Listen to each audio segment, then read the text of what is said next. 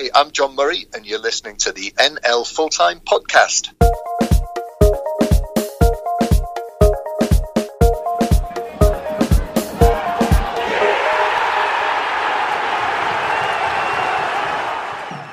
Welcome to this week's NL Full-Time Podcast. I'm Luke Edwards. Hope you're well. Hope you've had a good week. And it's been an interesting week in the National League and also the FA Trophy, which we will cover later on. Joining me to review all the action, it is, as always, Chris Pratt. Hiya, Chris.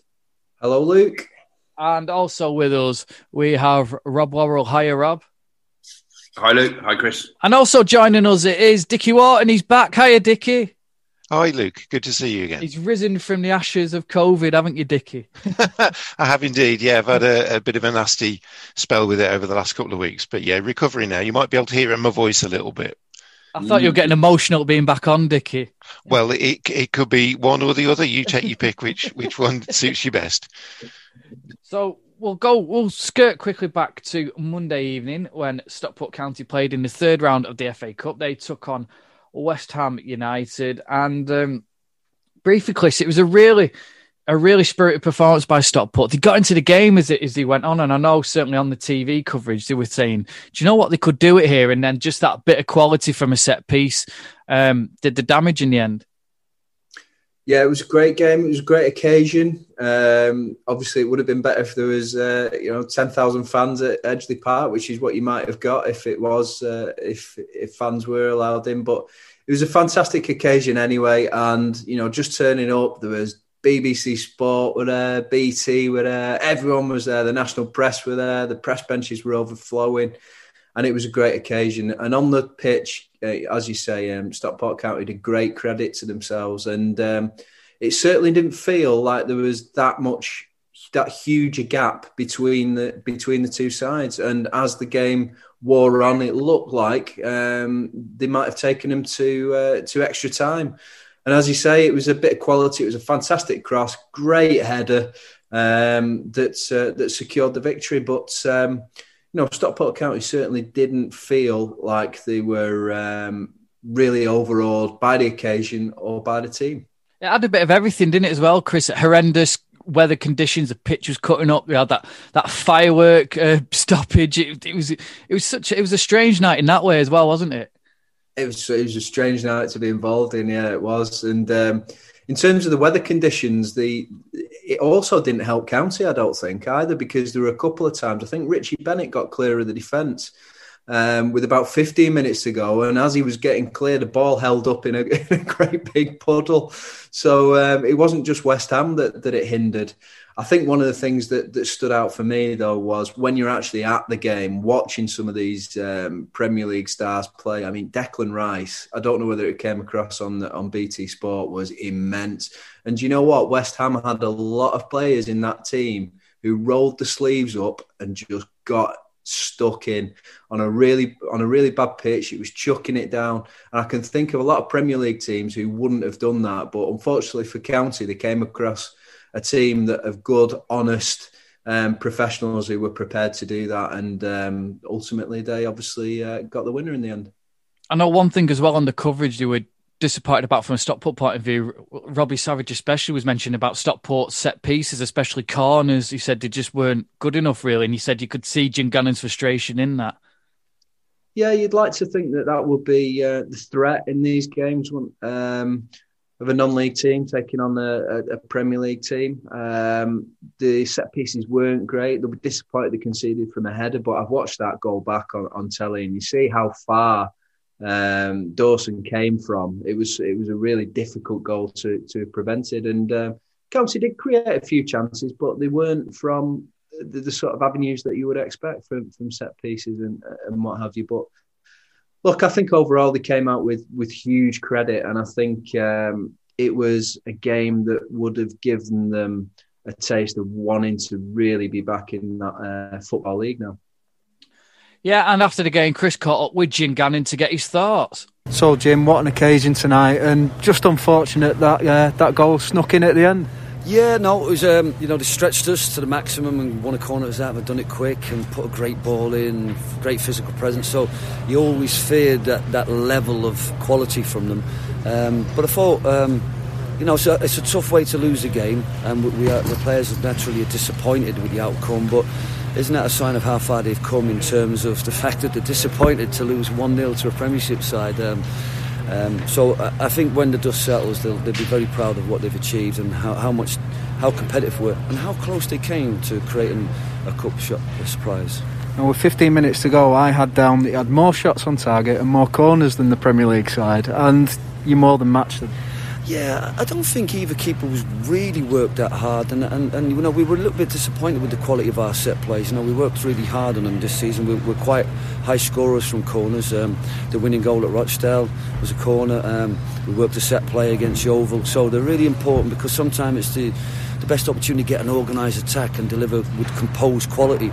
So I was a little bit disappointed that we didn't stretch them more, but again, I'm watching them against Everton and Southampton, and they're resilient, they're strong, they've got big, powerful players, they're well organised. So, in that sense, we ask questions of them, and they ask questions of us. And like I said, considering that they had to put on their subs, their first team eventually from Everton was on the pitch. Just shows you the respect that David's taken this competition and ourselves and how far we pushed them. And from here, you must have a taste of this. I mean, there's nothing stopping this club getting in the Football League now. Yeah, well, look, there's 22 other National League teams and a relentless programme of matches, and hopefully this is a sign of what the quality that's in the National League. And it's probably a disappointment for people at this level, and maybe in the game that there's only one or two teams that come up, because there's lots of clubs at this level can enhance the league. And we compete better than some of the teams there. You only have to look at the journey that the Lincolns, the Fleetwoods, the Tranmeres have gone on to know that there's quality in this level that can go on a great journey. But we have to be respectful to this level. We found it tough against teams this year that will make it difficult for us the way we did to West Ham. So we've got a tough programme coming up. It's going to be a real demanding period for us. But hopefully the professionalism, the newfound quality and professionalism that we've got this season will see us through, and we'll be extremely competitive as each month rolls by. And that was Jim Gannon, who was rather philosophical about it all. And you saw them again on Saturday, didn't you, this time in FA Trophy action when they played Notts County?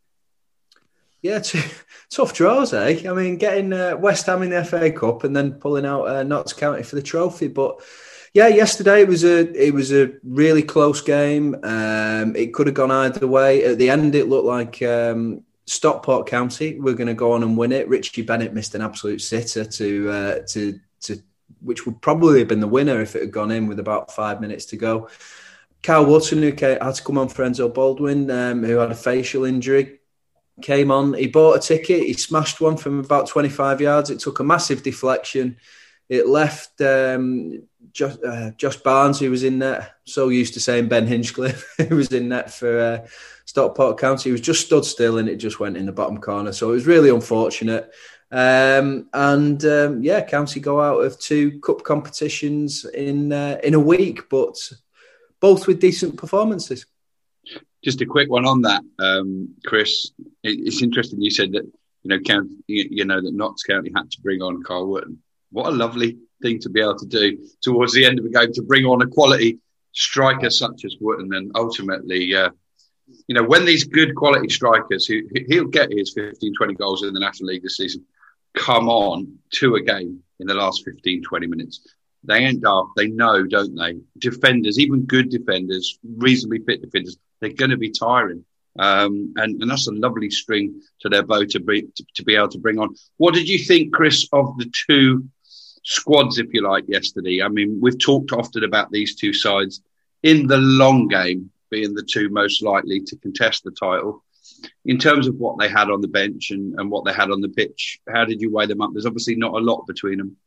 No, there's very little between them. And Notts County put a really strong bench out. They'd made a few changes, but we've got to remember they hadn't played for 19 days as well. So they had a few players, first-team players, obviously, for starters, who will be playing. County made 7 changes after the team from Monday night. But looking at the overall quality of the squads, and no bias, I cover Stockport County. It does look like those 2 squads are 2 of the strongest in the division, and you would expect all things being equal, we get to the end of the season. I think you'd expect those two. They should be in the top four on the strength of the squads that they do have. It will have been a bitter disappointment to Stockport County to have gone out of that cup yesterday, won't it? Big difference. Monday night, the big game, you got the Premier League club in town, you lose 1-0, you equip yourselves well, everybody's fine. And then 5 days to prepare for a game against one of your toe-to-toe rivals in the National League, in the FA Trophy, who haven't played for 19 days or whatever. They would have been not expecting or banking, but very, very keen to win that one.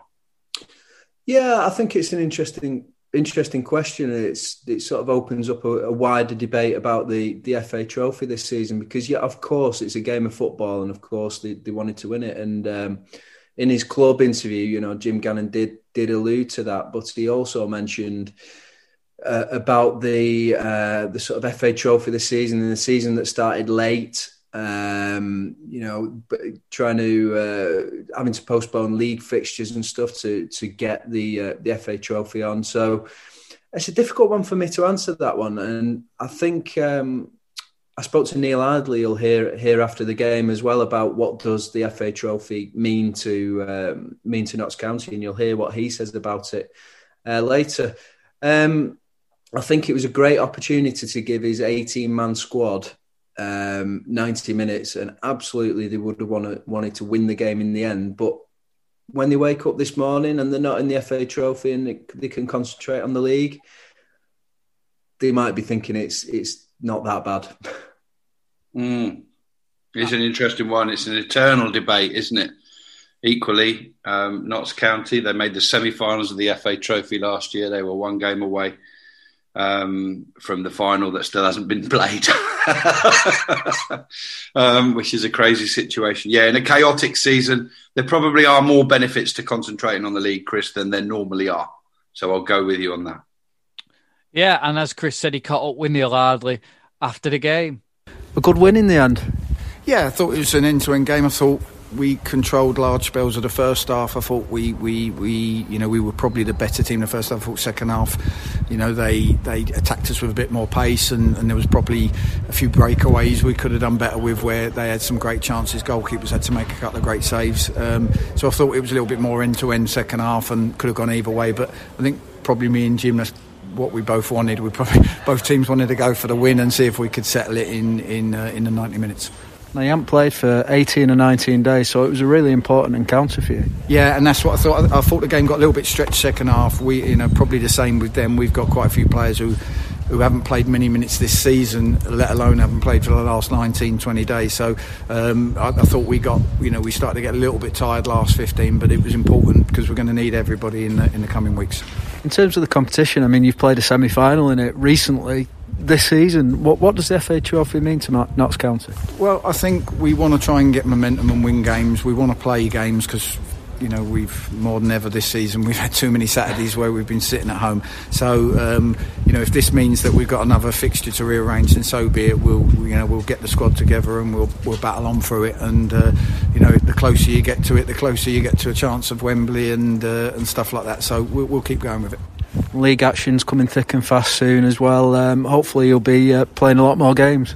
Yeah, that's the aim, obviously. And we look like we'll be Saturday, Tuesday for a couple of weeks, and then I think we have a week's break, and then we've got another 5 or 6 weeks with it. So it's great. The boys, we've trained enough now. We've had so many days training. I'm running out of sessions in my coaching book to put on now. So we'll start to play the games hopefully, and we'll enjoy playing them, and hopefully try and build some momentum.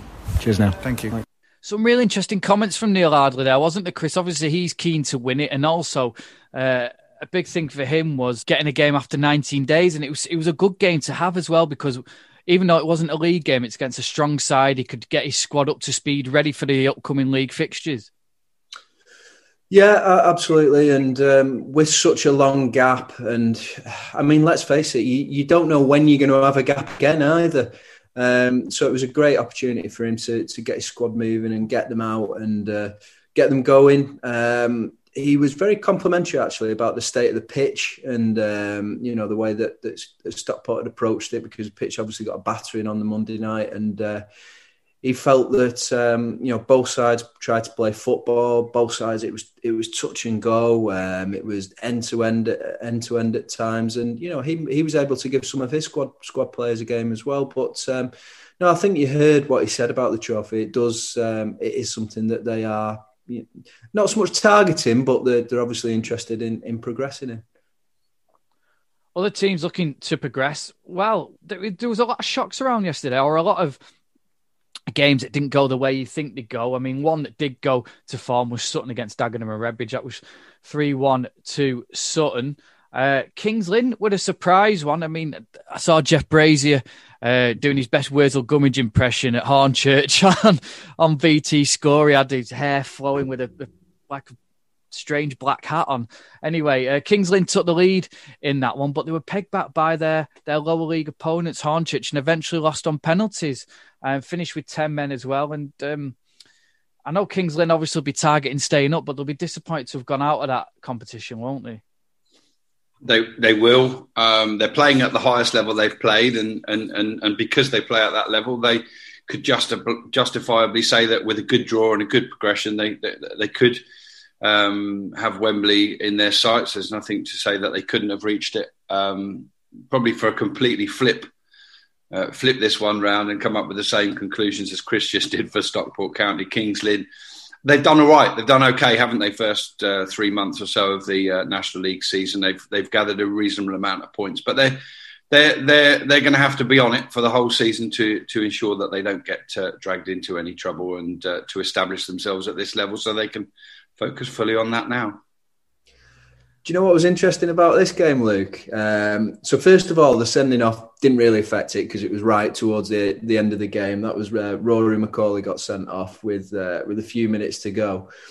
You don't see many penalty shootouts where one team misses all their penalties and the other team scores all their penalties. So Kings Lynn, 3-0, yeah. So Kings Lynn, Adam Marriott missed, Michael Gash missed. I mean, who would think that? You wouldn't put money on both of those missing their penalties. And then Cameron King missed the third, and apparently they were all saved by Joe Wright as well, the Hornchurch keeper. So crazy penalty shootout, and obviously Hornchurch are in a division that aren't even playing football at the moment. So that just that really adds to the fantastic shock value of that. And lastly, it's probably going to cost them money to play in the next round because they've got to make sure all the players are still there, and they're going to have to apply for a special license for them to be able to train and all that sort of stuff. So great achievement for that side. It's funny you mention that, Chris, because that's something Jeff Brazier was talking about. He said he was talking to the Hornchurch chairman, and he said, what would you rather do? Would you rather get knocked out so you don't have to pay the wages or get through? And he said, definitely get through. So he's happy to foot the bill for the next couple of weeks while they go on their little trophy run. But yeah, it's interesting, isn't it? At the minute, Hornchurch, the only games they've played since November are FA Trophy games. Absolutely, Luke. And, it's good to know. I think when you ask a chairman, assuming he was answering honestly, that's the point when you breathe a sigh of relief and think he's in it for footballing reasons and not for any other. I think as good a time as any, really, to mention with that tremendous achievement for Hornchurch, who are not playing football at the moment. Exactly the same thing with another one, Peterborough Sports, not playing football at the level that they're at the moment, and going to Bath City and winning 1-0. What a magnificent result. I think the biggest result probably in the club's history. They've progressed a little bit in the FA Cup over the last couple of seasons, haven't they, Peterborough Sports? But they're really starting to make a mark now. Yeah, I know they beat Boston, didn't they, a couple of seasons ago away in the FA Cup. But yeah, talking of Boston, it was an ex-Boston man, Mark Jones, who scored that when he's been around the block in Lincolnshire, at Lincolnshire teams and doing the business at a local team of yours, Rob. And yeah, Bath City will be really stung by that. They'll have fancied the chances and on goal Peterborough. Yeah, exactly. And be interesting to see the draw, to see who Peterborough Sports get. And that was obviously a long way for them to go. They might be hoping that they get a home tie in the next round. Let's see. And while we're on the shocks, doff our caps to Darlow, going all the way down to Weymouth. That's as long a journey as you probably would have got yesterday. And coming away with a 1-0 win. Will Hatfield getting the goal right on half-time. Again, another side that isn't pulling up trees in the league. You would have thought that probably would have been a home win yesterday, but it wasn't to be. And Weymouth, another team to which we can roll out that wonderful cliche, concentrate on the league. Yeah, what a trip that is. Wow, that probably was the longest trip of the competition, wasn't it? It's certainly in this round. Yeah. Look, Darlington have had a few, haven't they, this season? They keep getting drawn away against sides that are absolutely miles and miles away. Now, I know a lot of places are miles away from Darlington, but, real significant journeys. I thought it was interesting that I was trying to find Alan Armstrong's post-match comments on that one, and it was on a Zoom call from the coach. So I'm presuming that they jumped on the coach pretty much as soon as that. No showers, lads. Straight on the coach back to Darlington for that 6 hour trip. And Will Hatfield, Luke, I don't know whether you remember a couple of seasons ago seeing him score an absolute screamer against Cambridge United in the FA Cup for Guiseley. So at that sort of level, he's a fantastic player, and he's definitely a cup man, isn't he? But Dickie, what a really long trip and a fantastic win that for Darlington in the end. And as Chris said, the funny thing was Alan Armstrong actually did his post-match press conference on the bus via Zoom. You'd want to get cracking back from Weymouth if you're heading all the way back to the northeast. I think it was another one of those games where the Darlington fans had actually helped to crowdfund for travel expenses potentially for the team, because it's a really, really long trip. So, but yeah, rewarded with a terrific result. Will Hatfield with a goal. He's such an important player for them. He joined them from Guiseley about 18 months ago now, and he's the captain at Darlington. And he leads by example. So much of the play goes through him, and it's a great result for them now. And they'll be. We're still a few steps away from Wembley, but I think Darlington were winners there in something about 2012, 2013, the old club. So they'll be fancying a return, I would think. A game you saw, Rob. Aldershot weren't playing due to COVID-related issues, I presume. Yeah, it was. Aldershot are back now from their self-isolation, but Solihull Moors were still in isolation for a couple more days. And interestingly, whereas a lot of teams have had to forfeit their place in cup competitions this season, there is a rule that if a game can be postponed as long as it's played within 5 days, and that is why the game's been moved to Tuesday. And I understand it's exactly the same reason for Woking, who should have played yesterday in the FA Trophy. I forget who they were due to play, sorry, but that game is also going to be on Tuesday night now. Interestingly, Altrincham had their game called off because of COVID in the Altrincham camp, but that's been a class as a walkover from what I can see. So Havant and Waterloo will progress. Yeah, Luke, I looked into that one, and there's a really great statement on the Altrincham website, actually, really well written statement that explains all the reasons why that had to be a walkover yesterday.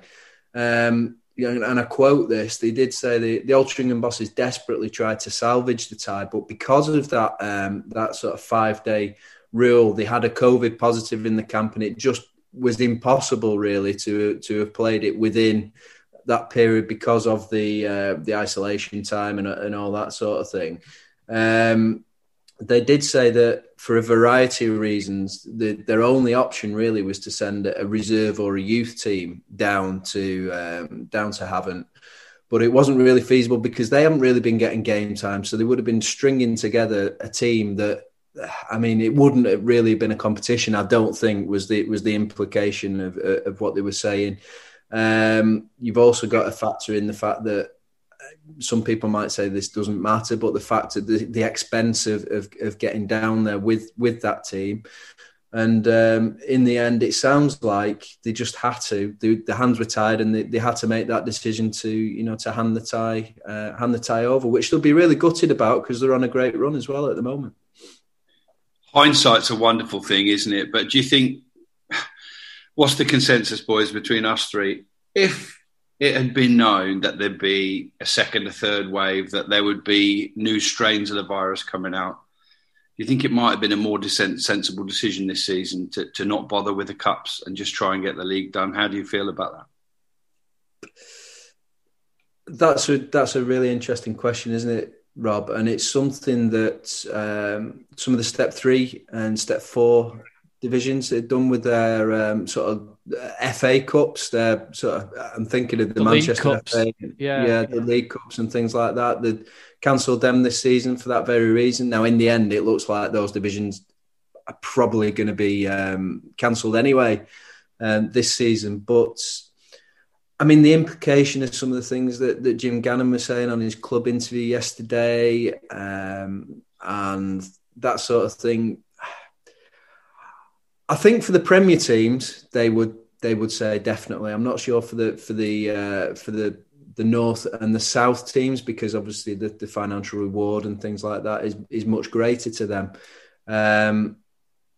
But in a season where you don't know when you're going to have to squeeze fixtures in, it does seem it might have been a good decision not to hold it this year, especially as the final from the previous year hasn't yet been played. What I would say though, it is like this is seen as like the non-league FA Cups. If you're going to cancel the FA Trophy, the argument would be, well, you've got to cancel the FA Cup as well, and nobody would want the FA Cup cancelled. So I don't think you can have one FA competition and not the other.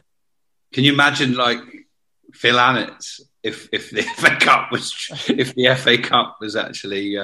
I mean, you sort of it's got to that stage now, isn't it? You think about the FA Cup and you think about Phil Annett, Mr. FA Cup fact file. He'd be in isolation for a year, wouldn't he? He would have literally gone into hibernation, isolation, everything. No, he wouldn't. What he'd have done is he would have dug deeper and got some even more fascinating facts about historical FA Cups. But no, all joking apart, it's a serious business, and it's awful. I know we don't cover that, but you boys are do personally cover some step 3, step 4 football, and it's tragic really what's happening for those clubs. It's really, really desperate times, and as far as the players at those levels, well, I guess you've got a bit of an 80-20 rule, haven't you? 80% of them now are without that part of their lives and without that that wage, that income, and there probably have been a fortunate, the better perhaps 20% that have used the situation to reach up and probably become part of a squad at a higher level. And there will be some winners amongst that, but sadly not too many of them. Yeah, a game you ended up covering was Maidstone against Dorking, and it sounded an entertaining affair. It was entertaining from start to finish. I couldn't take my eyes off it. I'll be honest with you, boys. I had a few issues with the stream, and when they're coming to you from radio every 5 or 10 minutes for an update, it's a bit chaotic, especially if it's just buffered at the wrong time. What I witnessed was an impressive Dorking side who will equip themselves well, I think, at National League level next year when they inevitably get there. But they did something that the manager, Mark White's quoted, they've done 2 or 3 times this season. They go onto the pitch just thinking they can out-football teams, but sometimes you've got to take care of the match. You've got to win the battle before you play your football. And they had a really, scrappy at the back first half an hour yesterday and conceded 2 goals to Maidstone, who, with respect, only created about 4 chances in the whole game and took 2 of them. And meanwhile, it was just wave upon wave of Dorking attack. But across the whole game, they somehow only managed to score the 1 goal. They hit the upright. They had a triple chance, literally blocked twice by the keeper. And then the 3rd shot came in and hit the back of one of their own players that was in front of the goal. It was a tragedy, really. And I did send you guys the link to Mark White's interview after the game yesterday. It was 8 minutes long. There was a lot of effing, a lot of blinding. And his real hurt, his real pain was that they've exited a cup that is one of the very few cash cows this season. There's no income coming into clubs. And that was the point that Mark White made, that really the players had let down everybody else at the club, the hard-working committee and everything else as well. That they were relying on getting a bit of income from this trophy. And credit to Maidstone. They obviously stayed in the game. They got the job done. They gave away a penalty 2-1 up, which Jason Pryor had just come onto the pitch and he stepped up to take it. And I thought it was a decent penalty, but Constable got down low to his right and made a fantastic save. And that's the save that effectively kept Maidstone United in the FA Trophy. Loved the game. It was lovely to watch a game without any emotional involvement, and one that was so open and attacking end to end. On the streaming issue, Rob, I think streaming is probably one of the most mentioned words during the 2020-21 season, isn't it? And I think there's awards for programs and things like that. There should be an award for best stream this season, best club stream, because in all seriousness, that is the way that fans are watching their clubs at the moment. And I've noticed a lot of back and forward on Twitter and a lot of away fans complimenting home team streams and commentators and things like that, and vice versa, and a lot of away sides saying, "What the hell is this stream going on? I can't even watch it." It's got to be a new competition this year for the best streams. I feel sorry for a club when they've generally got a good one, but they have a bad day and it's against a big club, and then everybody's talking about it, and it puts other people off. But no, it really deserves an award in itself this season, because let's face it.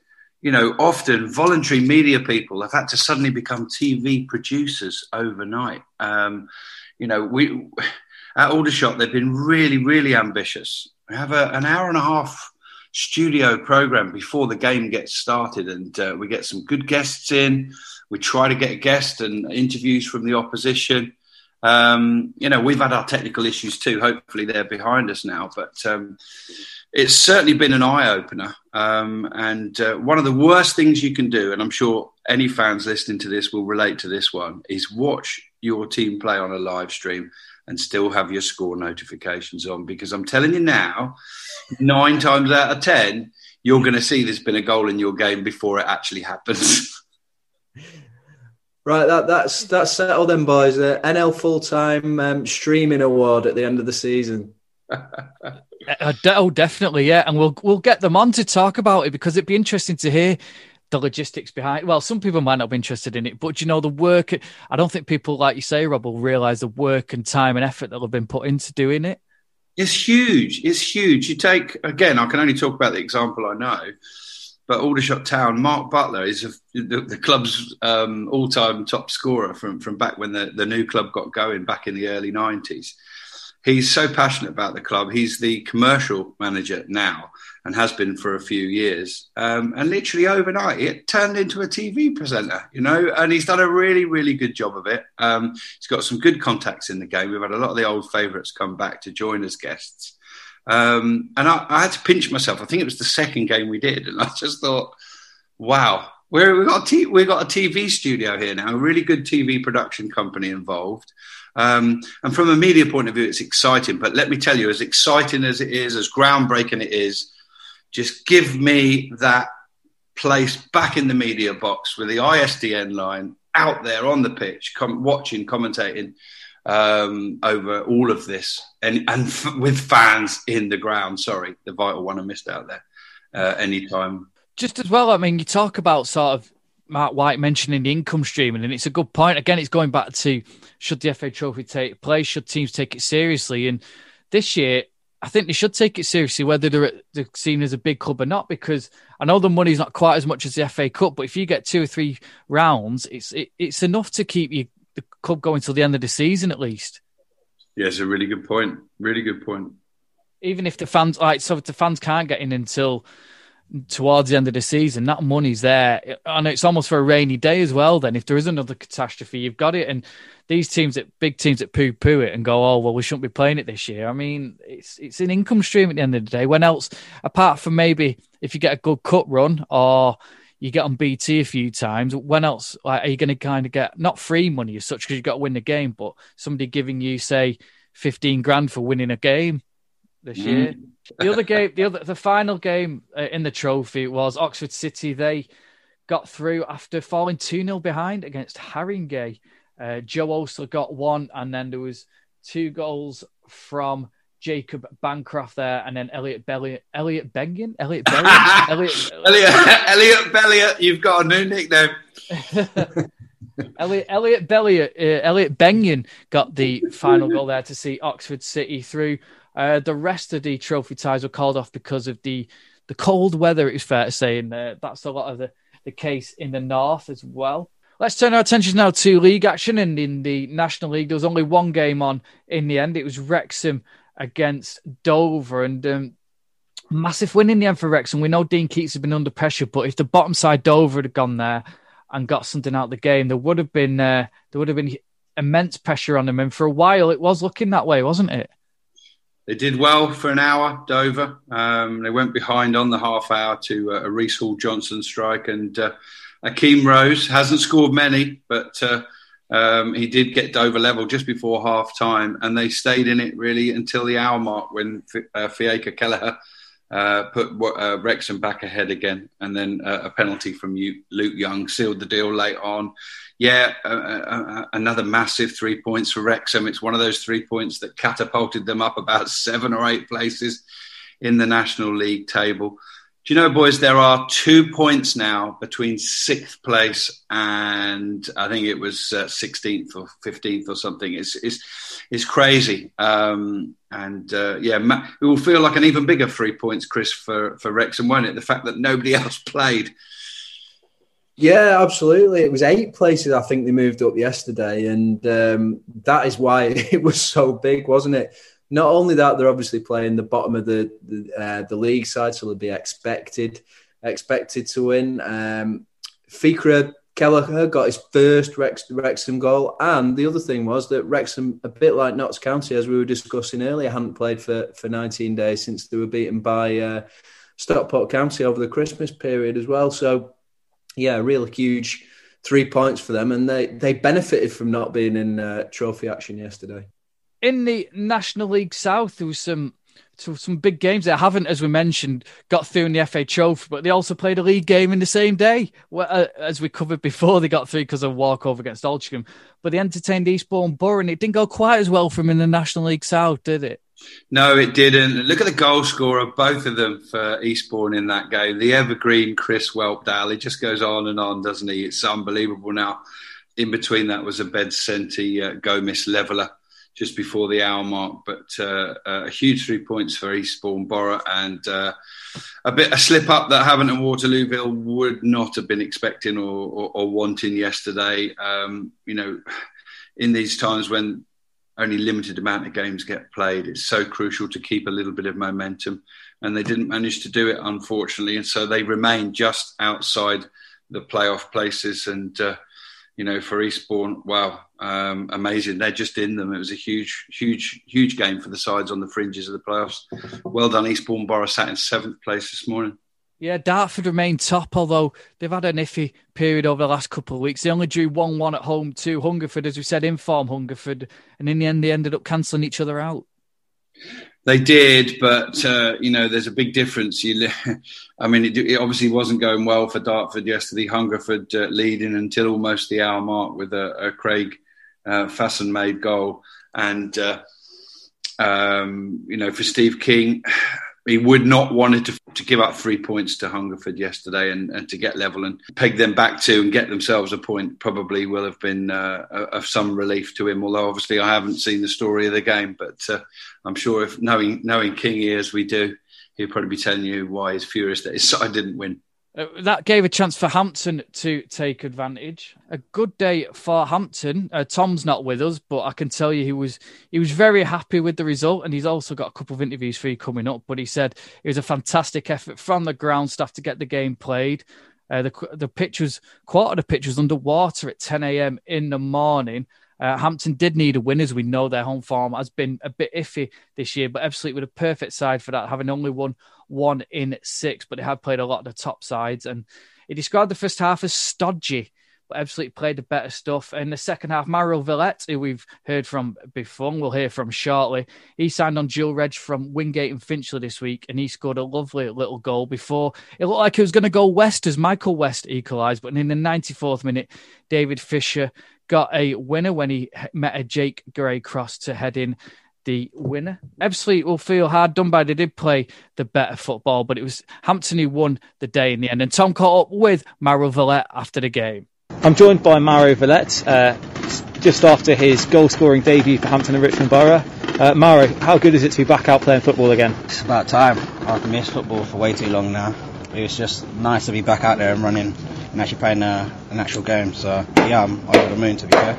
You've been with Wingate and Finchley since you left Barnet. Mm-hmm. Was the step up again back from Isthmian League back to the National League noticeable today?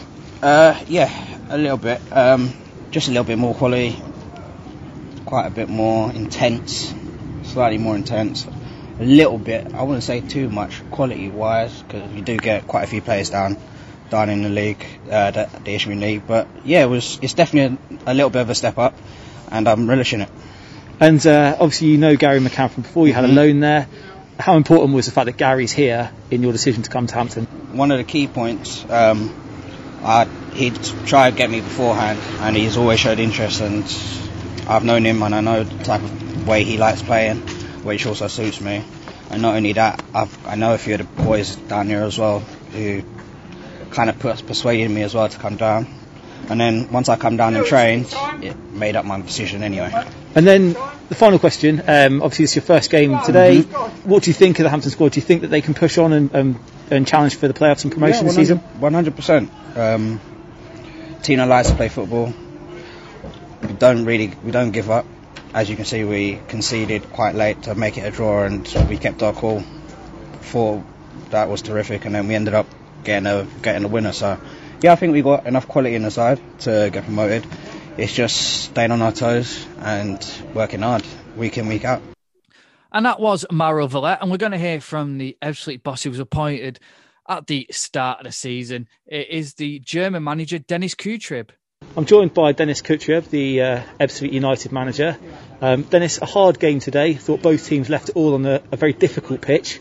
How gutting was it when that final 92nd minute winner went in? Yeah, that's terrible. So very devastated.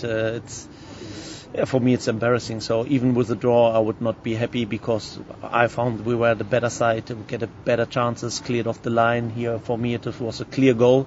Don't know how it could be offside, but it's gone. So that's the most complicated thing in football. You can moan about things and you can be angry, but it's gone. You can't do anything now. So we have to prepare for Tuesday to make it better and get 3 points there. And it's very obvious that there's a certain way you want to play with this side, and you can see it starting to come together on the pitch. Some of the movement and passing in the final third was very impressive. How difficult has it been to sort of implement those ideas? Yeah, that takes time. So I'm happy with the performance from the boys today, but I think the most important thing is to getting points and get the right result, and there we are not where we want to be. So we need definitely more points because we play some good stuff. I think the bits and pieces come together closer and closer. You can see it. You can see it today. You could see it on Tuesday. But at the end of the day, it doesn't matter how good you play football because you need the points and you have to win games. And then you get more confidence. You believe more in everything else, and then you can get a run. And that's what we miss at the moment. We need 2-3 games in a row where we win our games. And I think if we get this one time and be prepared for this, then I'm happy to talk about how we play and where we play. But as you said, that's nice to hear when you see it on the pitch that they play good. And I don't know how many times we are in the box in one game, and that's a task and that's an achievement from playing football that you get in the box. And I think that's impressive how much times we get in the box or how many times we get in the box. But now we have to improve to score goals and kill the games off. Yeah. And it's no secret that Ebbsfleet are an ambitious club. Do you think we've potentially seen 2 of the playoff challenges here today? I can't say at the moment because what I see is that there's a stop-start mentality from the league with one game you can play. Now we play 3 games in 7 days. Other teams didn't play since 3 weeks, so that's very hard to get a real feeling where everyone is. So the best thing what you can do is grab your points and then you have them, and then you will see how it runs later in the season. So for me, it's very hard to say at the moment if there are 2 teams potentially in the playoffs or not, because there are so many teams. And in this league, what I've learned is everyone can beat everyone. And that's hard. And even today you can see, for my feeling, we are the much better side and we deserve the win, but didn't get even a draw. And sometimes that's football. It's hard to take, but in German we say we have to stay up and make it better in the next game. And finally, obviously you came across from Germany in the summer. Was it Tennis Borussia Berlin? Tennis Borussia Berlin. And how have you found the difference between the English non-league game and the German lower tiers? Yeah, there are much more differences. So it's more physicality here. From the fitness side, is much more fitness in the boys, and less playing football. It's not so tactical.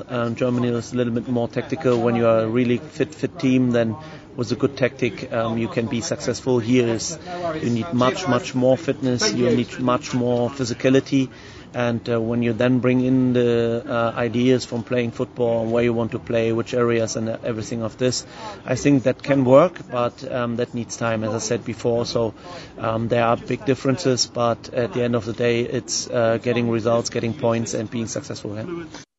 And that was Dennis Kucher. He spoke really well, and he'll be looking for Ebbsfleet to progress up the table.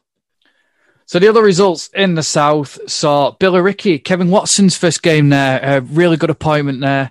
As we say, Chris, we thought he was a bit harshly treated by Ebbsfleet, and he's managed to get his foot back in the door at Billericay and got a good win against Dulwich. Yeah, he was really impressive at Ebbsfleet, wasn't he? I mean, he took a real a losing side, and he added steel, and he gradually sort of nearly got them out of the position that they were in, and we thought it was unfortunate to lose his job, but another challenge, a very interesting club, Billericay, who are probably over their tempestuous period, and he'll do well to do well with them. Yeah, it was Michael Chambers got the goal, and that man Jake Robinson sealed the deal in the 5th minute of stoppage time, and the other game was Slough against Braintree. A big win there for Slough. Braintree come off a couple of decent results. Ben Harris got a couple there. Moves Slough up to 18th. A bit of a slow start to the season for them, albeit they have only played 11 games. Billericay stay in 16th. And Dulwich, who Billericay beat on Saturday, they're in 11th. And Ebbsfleet are 10th. And that win for Hampton Richmond Borough as well moved them up to 5th. Yeah, a very Slough start. Oh, dear. Dickie'd like that one. It works better in Dickie's accent, actually. Let's look briefly now at the National League North. And in the National League North, due to trophy fixtures and mainly the weather, the weather certainly in the east of the country has been blighted by snow and ice. So there was only 3 games that took place. We'll look at the FA Cup heroes, we'll call them. Chorley, they came back down to earth in midweek, a 2-1 defeat at home to Leamington, and it looked like it was going the same way against Farsley before 2 late goals secured in the victory.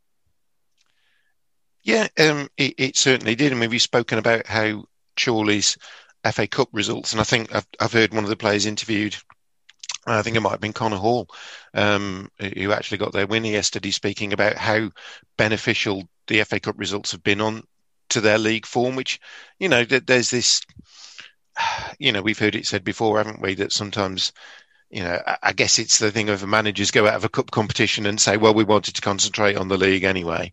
But, confidence breeds more confidence, doesn't it? And, they've been going well in both.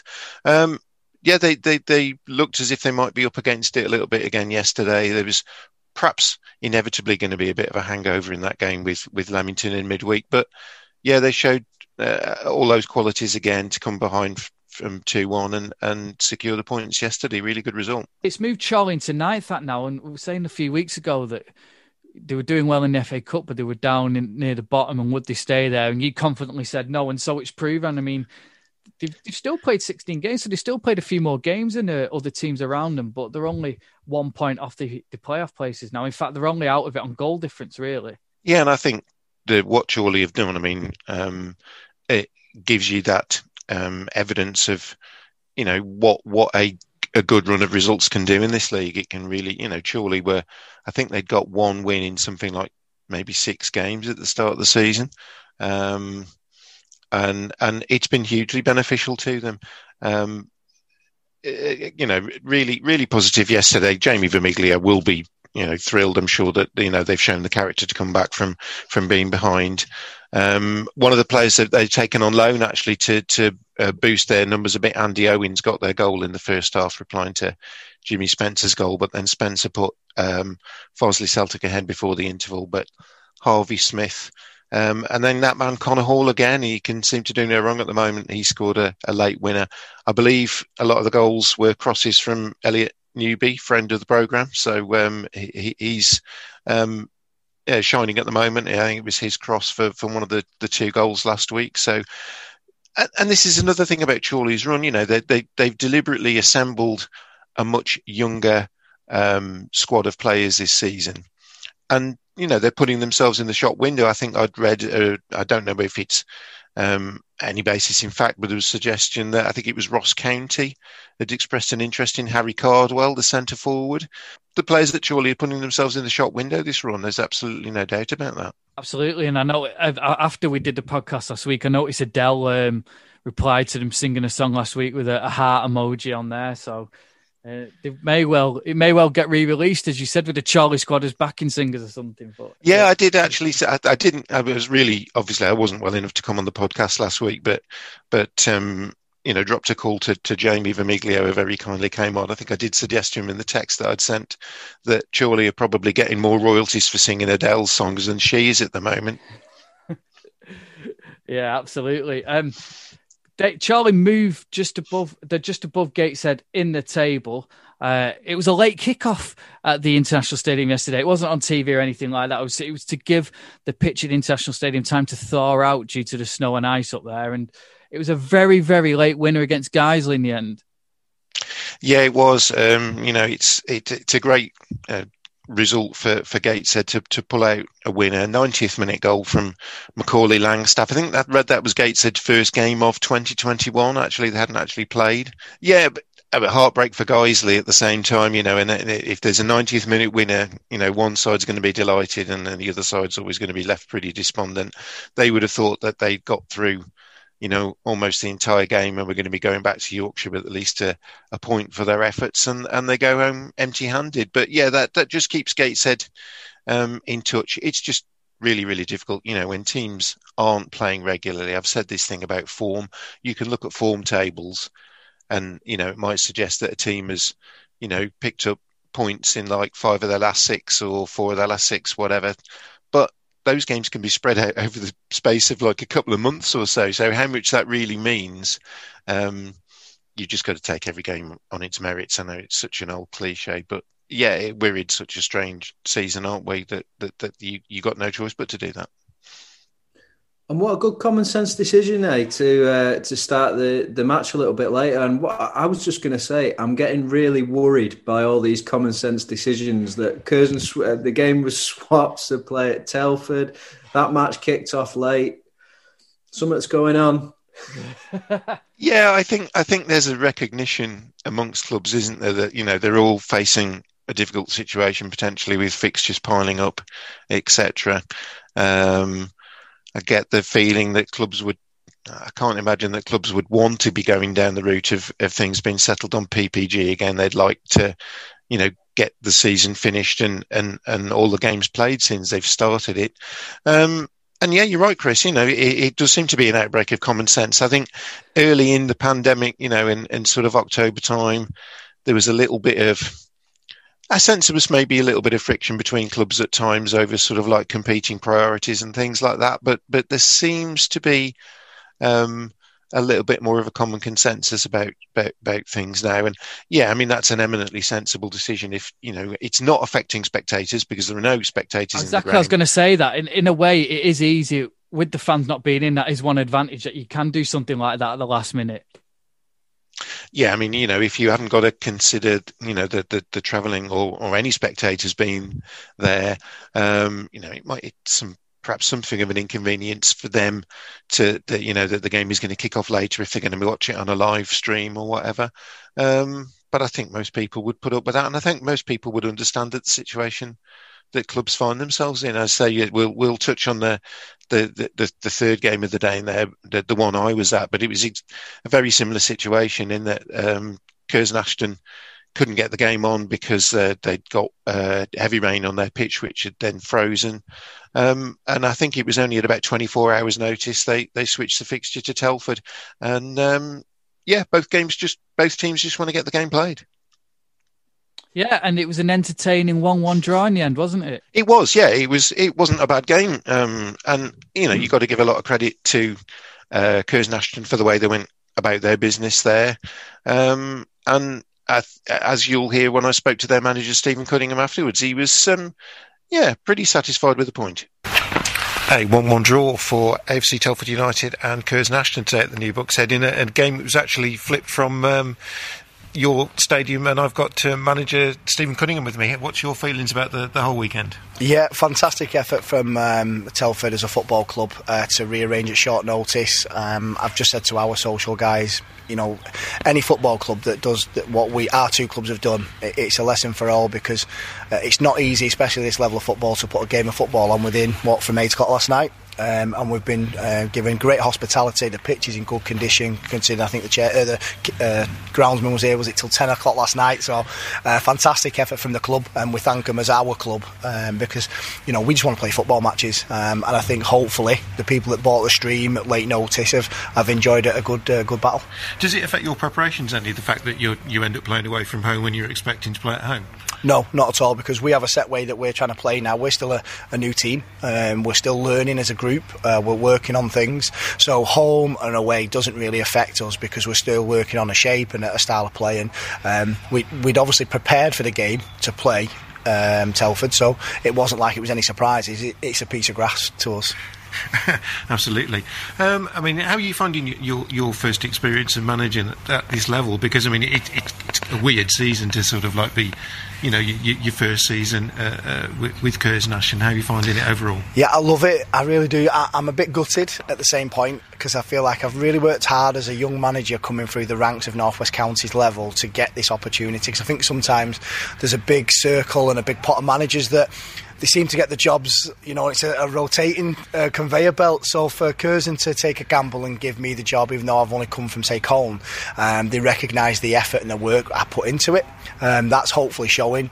I'm disappointed when I say I was gutted and disappointed. It's more the experience that I've always seen. When you see this level and you see a stadium, say, like Telford's now, and it's packed to the rafters with fans, and Chester away and New York City away, that's what you always say you want to play at the highest level you can. I want to manage at the highest level I can, and this is this level at the minute for me. But you want to experience it in the full entirety, and have a load of fans shouting and screaming at me from the sidelines and stuff, because I love that. That's what I'm about. So other than the missing of the fans, and I don't say that like everyone's chucking it out there, let's get fans in. We do, but in a safe manner.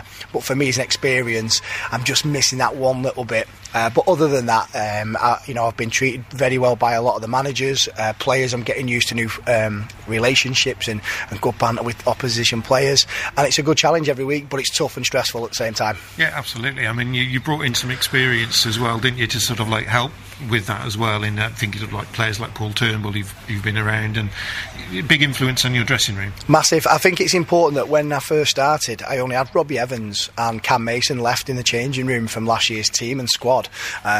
So when you look at how young we were when we first started, we knew we wanted an identity, but we knew that with the budget constraints and the challenge that the club had set me, I took this job fully knowing what I was stepping into, and the club made it no secret. So when players started to become available, we're thinking we won't get them players, and little things just start happening, and you think, wow, we've got a Paul Turnbull, we've got a Robbie Evans, we've got, say, a Sam Walker, and they start being a little bit of glue and they stick to each other. So Dan Cowan coming in now, and even Obbo today, who come off the bench, a fantastic addition for us, because he's coming virtually on the cost of nothing to come and play with his mates, and I love that, because we've got good characters now, but young players that are going to be able to, like Alex Cohen, to be looked after and thrive under their leadership.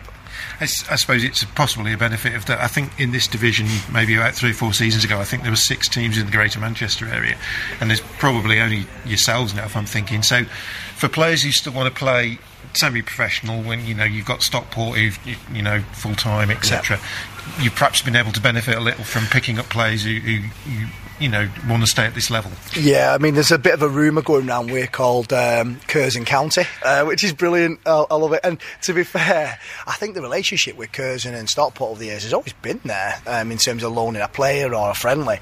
But supporters have really got behind my appointment.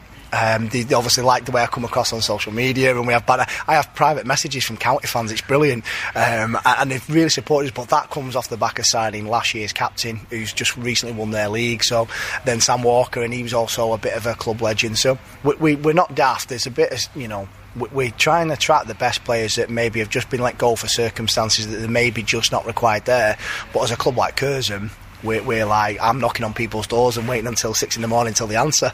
There's some of the stuff I've tried to do to get these players, I'll tell you. But no, it's great. We've got some fantastic people, and we have been fortunate. But we are a very good club, and I think people don't see that. And I know things like the funding sometimes gets brought up, and clubs like Curzon shouldn't get it, but they don't see the real effort. We work 2 or 3 times harder than, say, a club like, say, Telford, because we don't have the big fan base.